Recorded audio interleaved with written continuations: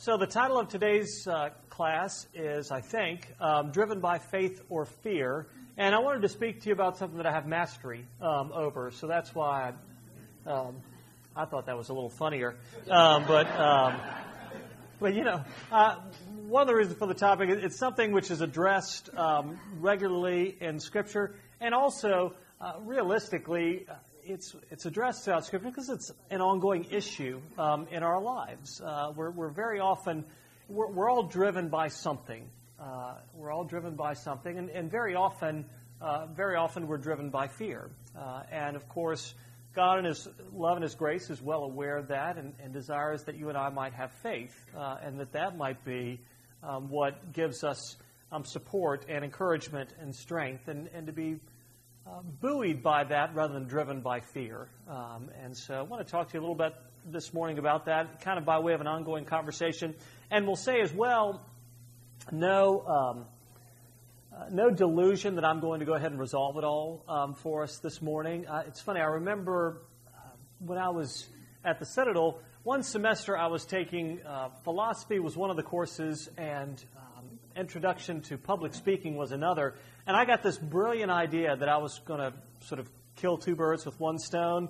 And we were studying Augustine, etc. And, it was the typical, it was the 5-minute speech, introduction, 3 points, conclusion, and, just nervous as a cat going into all of that. But I decided, again, I was going to be smart, and I was going to combine my various classes and my homework, and I was going to sort of address the problem. I can't remember if it was the problem of evil or the problem of suffering.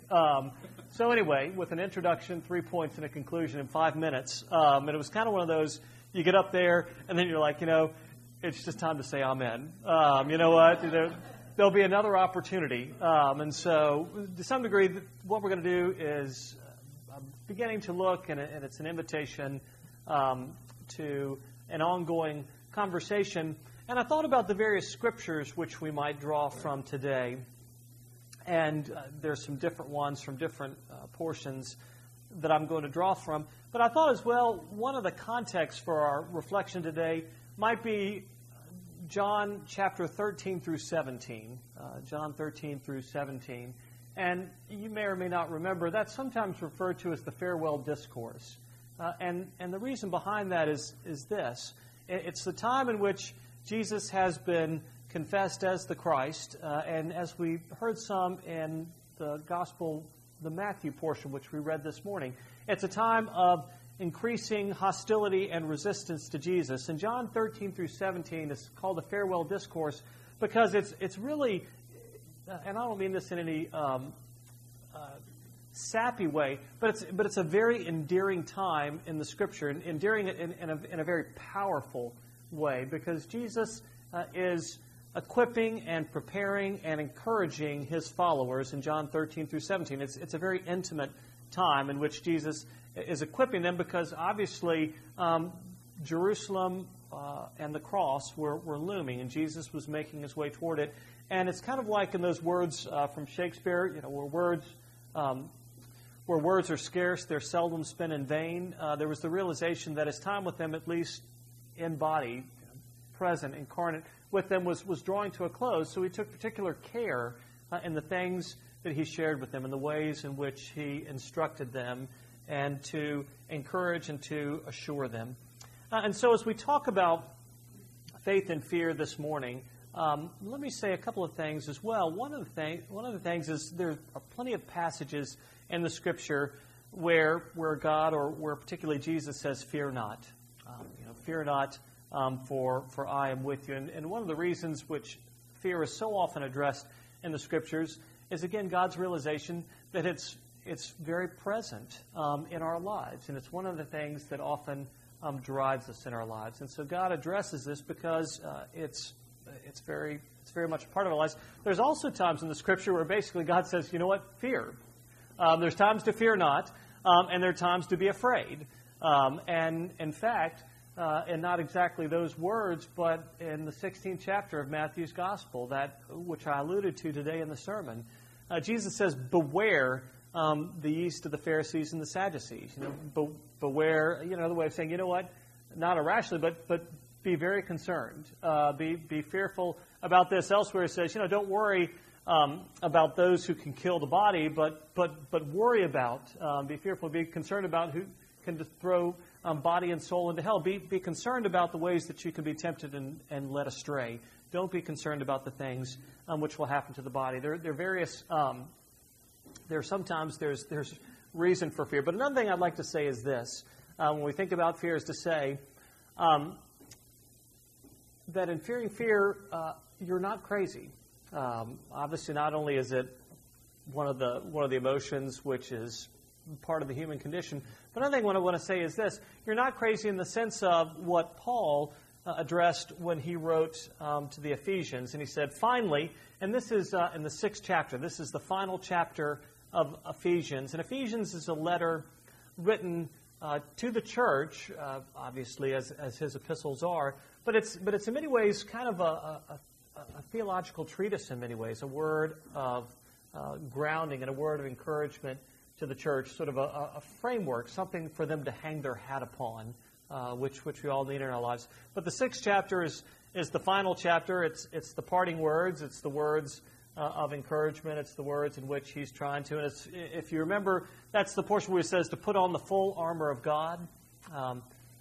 Some of y'all, if you've ever done VBS, surely at one point you've done a full armor of God VBS at one point or another. But it's when he encourages them to put on the full armor of God. But he says this, he says, finally, be strong in the Lord and in the strength of his might.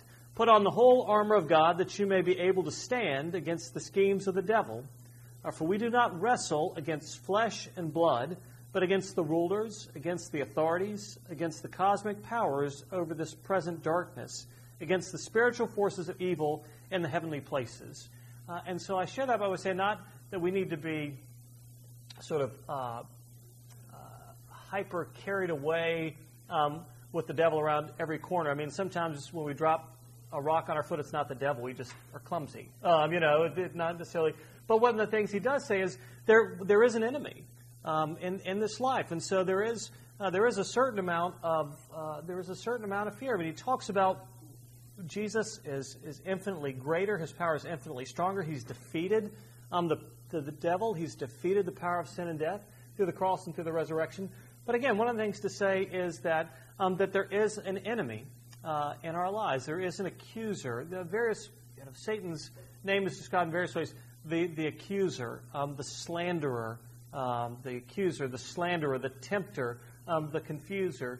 There is one who works against us in our lives. And as I say, we don't need to be gripped by that fear, but to say it's not completely irrational in our lives. And then I would also say as well, as we think about the presence of fear, which is so often there in our lives, one of the challenges is our complicity. And by that I mean is our pursuing idols. And idols, practically speaking, are anything else that we're placing our confidence in, anything else that we're thinking, if I just get this or a little more of this or enough of this, then we're going to be okay. Then we're going to be secure.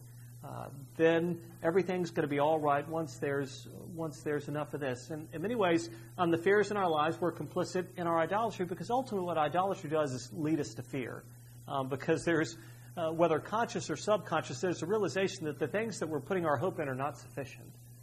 And the things that we're putting our hope in could be taken from us at any particular moment. I remember when I was living on Sullivan's Island, we lovingly were called it Mayberry by the Sea, and living on Sullivan's Island, and this was back in the days when I exercised, and I can remember running on the beach there, and toward the end of the Isle of Palms, you have Sullivan's Island is here, and then Breach Inlet runs right between them, and then the Isle of Palms. Kind of an interesting, this was back right around the corner from our house was Fort Moultrie, and Fort Moultrie, fascinating because you have revolutionary, War of 1812, Civil War, World War I, World War II. You have sort of layers of history in this Fort Moultrie. In fact, because I sensed y'all wanted to hear this, Breach Inlet, which ran between Sullivan's Island and the Isle of Palms, there was a point in Revolutionary times where they actually they sort of lured. Breach Inlet is just, it's about a little wider, but it's about as wide as this room, and it looks like it'd be easily passable, but it's a horrifically dangerous current because you have the Atlantic there, you have the Intercoastal, and you have this little thin strip. And some of the revolutionaries, some of the colonialists were able to get away from the British. The British thought that they could ford that, and they were swept away. But toward the end of the Isle of Palms, I can remember there's a resort community called Wild Dunes. Maybe some of y'all have been to Wild Dunes before. Sort of golf, tennis resort community. I can remember there was a house there toward the end of Wild Dunes. And Wild Dunes, at the northern end of the Isle of Palms, where you had, and off of that you had Dewees, but you had the Atlantic, and again you had the Intercoastal, and it sort of the currents came around. Well, as you might imagine, there became a great issue with erosion, and this guy had built this magnificent multi-million-dollar home there on the beach, and once again, Bible school. The wise men built his house upon the rock, and so with the erosion, his foundation started to give way. And you've invested that much. What's a little more? So he actually hired and brought in bulldozers, and then, as you might guess, the Corps of Engineers stopped that, and there was this big battle whether he could, move sand, not move sand. I share that by the way of idolatry and how quickly the sands can shift, how quickly things can slip away from us. And a lot of the fear comes in our lives because of our idolatry, because we try to find hope and security in things which can be gone in a moment. We're trying to find meaning. We try to find purpose. All those various things that we look for. When we place it in things like that, what does it lead to? It leads to fear, and it leads to insecurity. When I graduated from the Citadel, it was interesting, we had he was actually the Bishop of Montana, came and spoke to the graduating cadets. He was a graduate of the Citadel. And he came and he spoke, and I can remember they formed us up in our barracks, marched us across the parade deck and into Summerall Chapel for the baccalaureate address. And as you might imagine, our minds were elsewhere. It was kind of like we had gotten our parole papers, and we were moving on, and we were so excited about that. And we came in and we kind of thought, well, we'll just kind of, this will be a nice opportunity for a nap. We'll kind of nod off. And I remember he climbed into the pulpit there. And it's funny because I remember he climbed in and he said, money, sex, and power. And we thought, we'll give him a chance. All right, so we'll be fair. Maybe he has something worth our listening to. And it was funny because I still remember that to this day. And in essence, what he said was this. He said, look, if you pursue these things in your lives thinking that they're going to fill you, you're only going to be thirstier. You're never going to be able to get enough. In essence, it's what I'm talking about with idolatry. If you pursue those, knowing that that's exactly what all of us were thinking of, we're going to get out of here and we're going to have lots of all three, and then life's going to be good. And you know what? We're going to be content. And then we're going to be living at that particular point. But he said, you know what? It's an illusion. It's a mirage, and you can pursue it and pursue it. And actually, even if you pursue it and actually start to get all of those things, you're going to find that they're not enough, that they're not enough for you. So one of the problems of our fear is that we do have an enemy who loves to sow doubt, who loves to accuse us, who loves to slander us, who loves to just give us cause to doubt and to feel insecure. Another reason is our complicity, that we're idolatrous, and we place our hope in the wrong things, and we chase the wrong things in our lives. I heard a definition one time of status, which I wish I could remember who said it. I'll keep saying it long enough, and I'll pretend it's mine. But it was a great about status, and whoever it was, him or her, I don't remember. But they basically said this. He said, what status is? He said, it's spending money we don't have on things we don't need to impress people we don't like. Money we don't have on things we don't need to impress people we don't like. And I thought that nails it. That nails it right there. So the call for us to fear not and to have faith. And what is the source of our faith? We talked a little bit about the fears, which we're so very familiar with, which are so much a part of this life. But what's the source of our assurance? What's the source of our hope? How do we begin to be driven by and grounded in faith rather than fear in our lives? And the first thing I would say is this, and I say it's the first, it's kind of the first thing, it's the middle thing, it's the final thing that I'll say. It's in the knowledge of the character of God.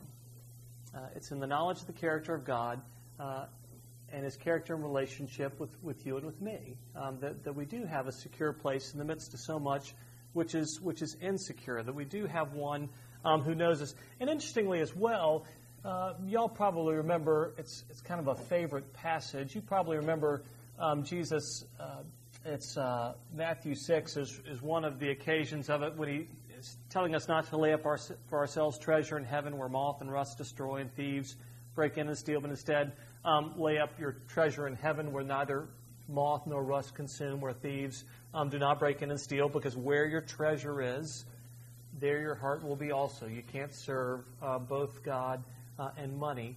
But then He goes on to say, He says, who of you by worrying could add a single hour to your life? And that's the part where it says, look at the lilies of the field. Look at the birds of the air. See how God provides for them. See how concerned He is for them. Will He not be much more concerned for you?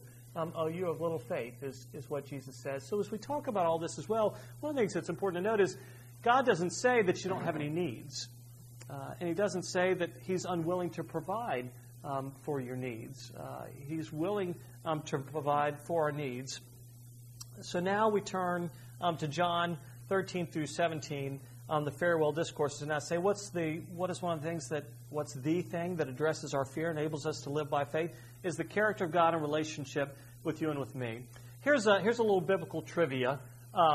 John 13, and not Matt, we know you know, but John 13, what does John 13, what does Jesus do? Exactly, washes the disciples' feet. He says, see, I've set an example for you. So why do we not need to fear? Because of the character of our God, who even as He's washing their feet, if you remember as well, even as He's washing their feet, He knows and makes mention of the one who would betray Him in the midst of them. And of course, it wasn't simply Judas that was going to betray Jesus, but it was all the disciples were going to deny Him and flee Him in the moment of need. It was all the disciples that were going to fall short on their promises. So it wasn't just, well, Judas was bad, but the rest of them were really good.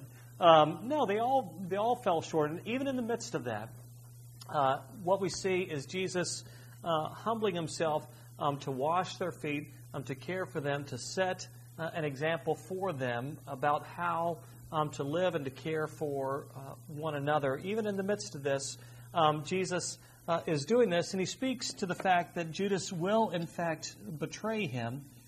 And in fact, he says that the Son of Man is going to be glorified. And then He says this, and this is in 13:33. He says, little children, yet a little while I am with you. You will seek me. And just as I said to the Jews, so now I also say to you, where I'm going, you cannot come. A new commandment I give to you, that you love one another, just as I have loved you. You also are to love one another. By this all people will know that you are my disciples. And at this point, Simon Peter says to him, he gets a little anxious. And he says, Lord, where are you going? And it's not only does Jesus just a moment ago know and point to the fact that Judas is going to betray Him, but also now He points to the fact that Peter will deny Him 3 times. So again, why do we need not fear? Here's the character of our God, who knows full well our failings before we know them ourselves, and yet extends His love and His grace and His care for you and for me. And Jesus says this to Peter about how He will deny Him 3 times before the rooster crows. And then John 14 begins, let not your hearts be troubled. Believe in God. Believe also in me. So Jesus says, even in the midst of this, I'm not going to forsake you. You can believe in God. You can believe also in me. He goes on, of course, in my Father's house are many rooms. If it were not so, I would have told you, but I go to prepare a place for you. But then He goes on and He says, you know what? He says, I'm not going to leave you as orphans. He says, look, I'm not going to leave you as orphans. I'm going to leave you alone. You're not going to be forsaken. I will not leave you as orphans. I'll send you another counselor, the Comforter, the Holy Spirit, the Spirit of truth, to lead and to guide you into all truth. We have confidence, we have assurance that Jesus says, I'm not going to leave you as orphans. I'm not going to forget about you. I'm going to continue to be with you. I'm going to continue to care for you. I'm going to continue to provide for you. I had an interesting thing happen to me this morning, speaking about fears. My son is a sophomore down at Auburn, which is, of course, a source for prayer. As he's down there, Lord, help him run up on the curb and learn, but not end up in the ditch, kind of thing. You want him to have enough knocks, but not too many, and that Jesus would hold on to him. Well, I got a call from him at 1:45 this morning. And of course, exactly, it's just immediately, oh no, it was a pocket dial. And I'll say he and his buddies, they sounded sober, but they were up. And, it was immediately, that, oh my gosh, it's the 1:45. It's your fear. It's your fear that's come true. So I'm going to call him, I should have called him at 6 a.m. this morning. Hey, thanks for checking in with me. Hope you're doing well. But I would have, but I knew he'd sleep through it. So it'd be wasted. But yeah, there was that moment, that jolt of concern. Oh my gosh. Well, we see in these chapters, one, that God knows our character and yet promises to care for us as well. Another thing I'd like to say to us is this. When it comes to fear, I think one of the things that's helpful for us to know and to acknowledge is that what Jesus says, and as we go on here, that in this world we'll have trouble. And what do I mean by that? What I mean by that is this. I think one of the things that sometimes catches us is we're unrealistic. We think that, because we love God and because God loves us, that everything's going to be okay. And ultimately, yes, everything's going to be okay. Ultimately, we have an assurance and a stability which can't be taken away from us. But I think one of the things that's helpful for us to some degree not to fear, and this is my thought, you may think I'm crazy about this, but I think it helps to know that Jesus says, look, in this world you'll have trouble. And to know that there is a certain amount of challenge, there is a certain amount of trouble, there is an amount of suffering that's part of this life. And so when it does land on us, when it does come, it doesn't mean that we invite it. It doesn't mean that we like it. But it can mean that we don't have to come unglued when it happens. The realization that in this world we'll have trouble. And in fact, in this portion, Jesus, what he does, and this is as we're getting into 16 and 17. And of course, John 15 is that great portion where Jesus says, I no longer call you servants because a servant doesn't know his master's business, and I've called you friends. And I've laid down my life for you. He says, you didn't choose me, but I chose you. The assurance of Jesus laying down his life for us. But actually, in 15 as well, 15:18, he said, if the world hates you, know that it hated me before it hated you. If you were of the world would love you as its own. But because you're not of the world, but I chose you out of the world, therefore the world hates you. Remember the word that I said to you, a servant is not greater than his master. If they persecuted me, they will also persecute you. So, as I say, y'all may think that's odd, but I just think it's helpful for us to know that we don't have to be unduly gripped by fear, that there's going to be a certain amount of resistance in our lives. There's going to be a certain amount of challenge. There's going to be a certain amount of suffering. But then Jesus goes on to say, but be of good cheer because I've overcome the world. So to say that, yes, it's going to come, but we can be of good cheer. Not just of good cheer, we can be of assurance. Why? Because Jesus has overcome that. So when it does come to you and to me, we don't have to come unglued. We can know that he is able to work in the midst of that and through that. And maybe just a couple of other things I want to share with you before sort of wrap up, and we can sort of reflect together, if you'd like, and ask some questions and share some thoughts on all of this. Some of these are kind of perhaps a little bit more on the pragmatic on the pragmatic end. I think another thing when it comes to our fear and faith and the opportunity therein, I think one of the challenges for us is to let go of the end results. And there are probably not very many controlling people in here. There's probably not very many people that like to just sort of, shape and fashion the outcomes and know what they'll be like. Advent's a pretty laid back crowd. So I don't think this applies to many of you.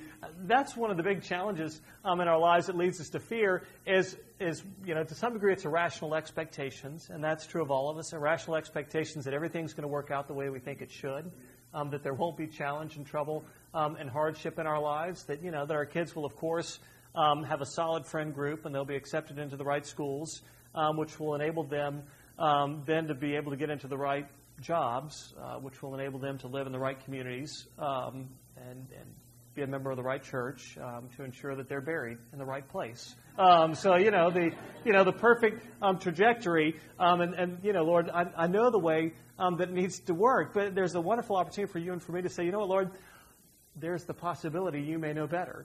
Whether it be for myself or my family or whomever, to let go of the end results, knowing that we have a good shepherd who is leading and guiding us. But also one of the things as we get through these chapters, one of the things Jesus does is he prays for us.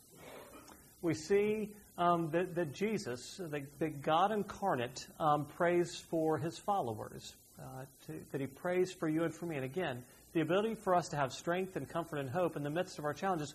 Why? Because we have God himself who has prayed for us. And if you remember as well, when Jesus promises the Holy Spirit, the Greek word is parakletos. The paraclete is promised to us. And then there's actually a significance to that, because what the paraclete is an advocate. It's sort of legal. It's not sort of. It's legal terms that we're talking about. It's basically Jesus says, "I will give you the greatest public defender ever. That I will be your advocate. I will advocate on your behalf." And so it says to you and to me, you're going to have trouble. You're going to have hardship, but be of good cheer, because I've overcome all of these things. I'm working out my good purposes. And not only that, but I'm your advocate. I'm the one who actually represents you. I'm the one who actually defends you. And lastly, I'll say this, if you can ever believe me when I say lastly. Lastly, I'll say this as well. What I was going to say was really good, and it's just totally escaped me at the moment. It's really a crying shame, and maybe it'll come back in a minute. But this is kind of the sort of lastly, share one final story with you before we reflect a little bit more. And that's to say this. I can remember, I mentioned getting the 1:45 call this morning. I remember years ago, Jack was probably, I mention Jack a lot because he's given us a lot more opportunity issues than the girls have. Maisie and Sally, God bless them. I mean, they're just, they're just pretty good for the most part. Jack gives opportunities for prayer and stories. But this was when we were still living there on Sullivan's Island, and I guess Jack was maybe about 2 or 3 at the time. And Paul and I, in a move of parenting brilliance, gave him bunk beds. That's just, that's DSS worthy, but there it is. We gave him bunk beds, and then shockingly, there was an accident. And I got a call from Paula. I was at the church, and if y'all know Paula, awesome. I mean, just lovely and winsome and engaging and just wound. Paula has enough energy to drive a city. And so she's typically very energetic, but she was especially energetic when she called me on this particular day. You've got to get home right away. Jack had decided he was going to be Superman. He had launched himself off the top bunk, hardwood floors. You get the picture. Had busted his head open. And as y'all remember, just from yourself or others, anything on the head bleeds like crazy. Whether it's little or whether it's big. And he was this little towhead and just, covered in blood. So we put him in the car. We race over to the doctor's office. We get there in the doctor's office, and Paul and I are we're a total mess at this point. And the doctor comes in and says, we're going to get this taken care of. We're going to go ahead and we're going to put him in the papoose so we can go ahead and get all this taken care of. And that just sounded so soothing until we realized that the papoose is a straitjacket. It just it's like, talk about marketing. It's kind of like, we're going to put him in the papoose and it's going to be great. And, we just think, wonderful. But it turns out, the papoose is a straitjacket. So here's my little guy. We're putting him in this straitjacket and I'm holding him. And as I'm holding him, I'm trying to, you're doing great, pal. You're being really brave. And really, amazingly, he was. I don't know if it was shock or what, but he was remarkably calm through all of this. So we get him in the papoose. And of course, really, as you know, the issue is not the stitches, right? What's the issue? The shots. So we had about 6 shots there before we could begin to stitch up his head. And one of the things that I remember from that experience, as you might imagine, is, this is my little guy. Oh, loved him. And in the same way, had it been Maisie, Sally, my heart went out to Jack. I mean, it just absolutely broke my heart to see him in that particular situation. And if I could have, one of the things that struck me at that moment, obviously what I wanted to do, and y'all would have been the exact same way, I wished I could take his place. I just thought, if I could switch places with you, I would do it. I would do it in an instant. But of course, that wasn't a possibility for me to take his place. And I share that with you, and you probably see where I'm going with all of this. But why we can live by faith rather than by fear? Because ultimately, at the heart of the gospel message is God has come forth to take our place. That in Jesus, that's the love of God that He has for you and for me. As you and I see people in our lives, whether it be our children, whether it be our spouse, whether it be our friends, whether it be our parents, but people that we love and we just wish we could take their place when they're suffering, when they're dealing with those types of experiences. We wish we could just extricate them from that situation. What we see in the revelation of God in Jesus is that not only does Jesus come and take the place of His friends, but He comes and takes the place of His enemies. So it's not just those who love Him, who've been nice to Him, such as His love and His grace for you and for me, that He comes and takes our place. And through the cross and through the resurrection, we have the assurance that all of the judgment that should have fallen upon you and me, all of the condemnation should have fallen upon you and me, He's taken upon Himself. And that you and I might be known and loved as His sons and daughters. And so that's why we can live by faith and not by fear. We have a God who knows us and who loves us, who comes to us in His love and His grace, who's actually promised to be with us and to be our advocate, the one who's actually taken our place, that we might be His sons and daughters, that we might be heirs of all of His promises. And so that's why can we live by faith? Because of who God is, and because of who God is in relationship with you and with me. The thing I forgot, I'll say finally, as well, one of the things that it talks about as well is our being pruned, and to know that as these challenges come our way, the remembrance for you and for me that ultimately we're being prepared for eternity, that this life is not all that there is. And so the things that happen are ways in which God, in His love and His grace and His knowledge beyond ours, sort of shapes and fashions us and prepares us that we might permanently, once and for all, be His children, His sons and His daughters and heirs of all of the promises of His kingdom. And so let me stop there. Any comments or questions y'all have? When you have fright of fear, there's a reaction. I can't remember where it came from, what psychiatrist, but it says, you either fight or flee. And also there's an output of a lot of things to stimulate the body at that time, like adrenaline. And the adrenaline does interfere with clear thinking, You lose your cool. Right. Yes. But anyway, it seems like our belief and our teachings from Jesus helps us get through these fearful moments. Becomes sort of a tranquilizer. Absolutely. No, I appreciate your sharing that because, yeah, I mean, we do get that fight or flight response in our lives, and the adrenaline, the way that pumps into us. There's, I mentioned very, very briefly, there's, and the reason I share these things, Martin Luther, there's a story told about Martin Luther. His parishioners come to him one Sunday morning and basically say, when are you going to preach something different? It's the same thing. It's the same thing every Sunday, Sunday after Sunday, the grace of God, the grace of God, the grace of God. And they basically said, look, we're ready for the next thing. And what he said to them is, he said, well, I'll preach something different when you show up looking like a people who believe it. When you look like a people who believe the good news, then I'll begin to preach something different.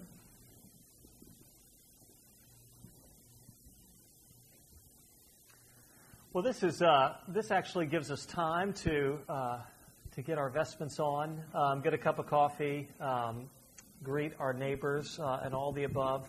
I'm glad that you're able to go forth with that all your fears are laid. You're welcome. I'm glad you're able to go forth.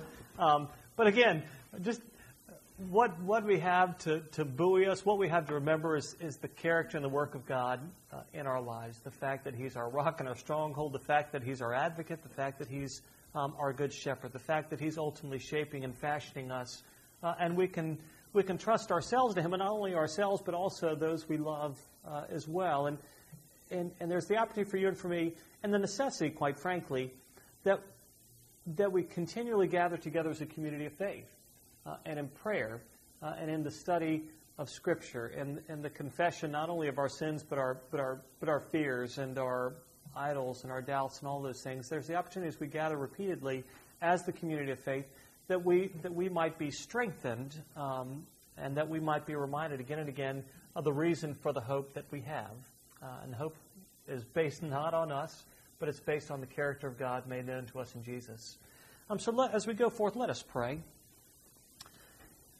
Heavenly Father, we thank you that in your love and your grace you make known to us that you're a good shepherd who knows us and who leads and calls us by name. You've made known to us that you have laid down your life that we might have life, that you are our defender. Lord, when we are fearful and anxious, we pray that you would draw us to look upon you as you're the source of our strength. When we are in error and chasing after things which will not give us peace, we pray that you would prune us and amend us, and that in all things you would fill us and shape and fashion us, because in you is our life. And this we ask, and this we pray now in your name, Father, Son, and Holy Spirit. Amen.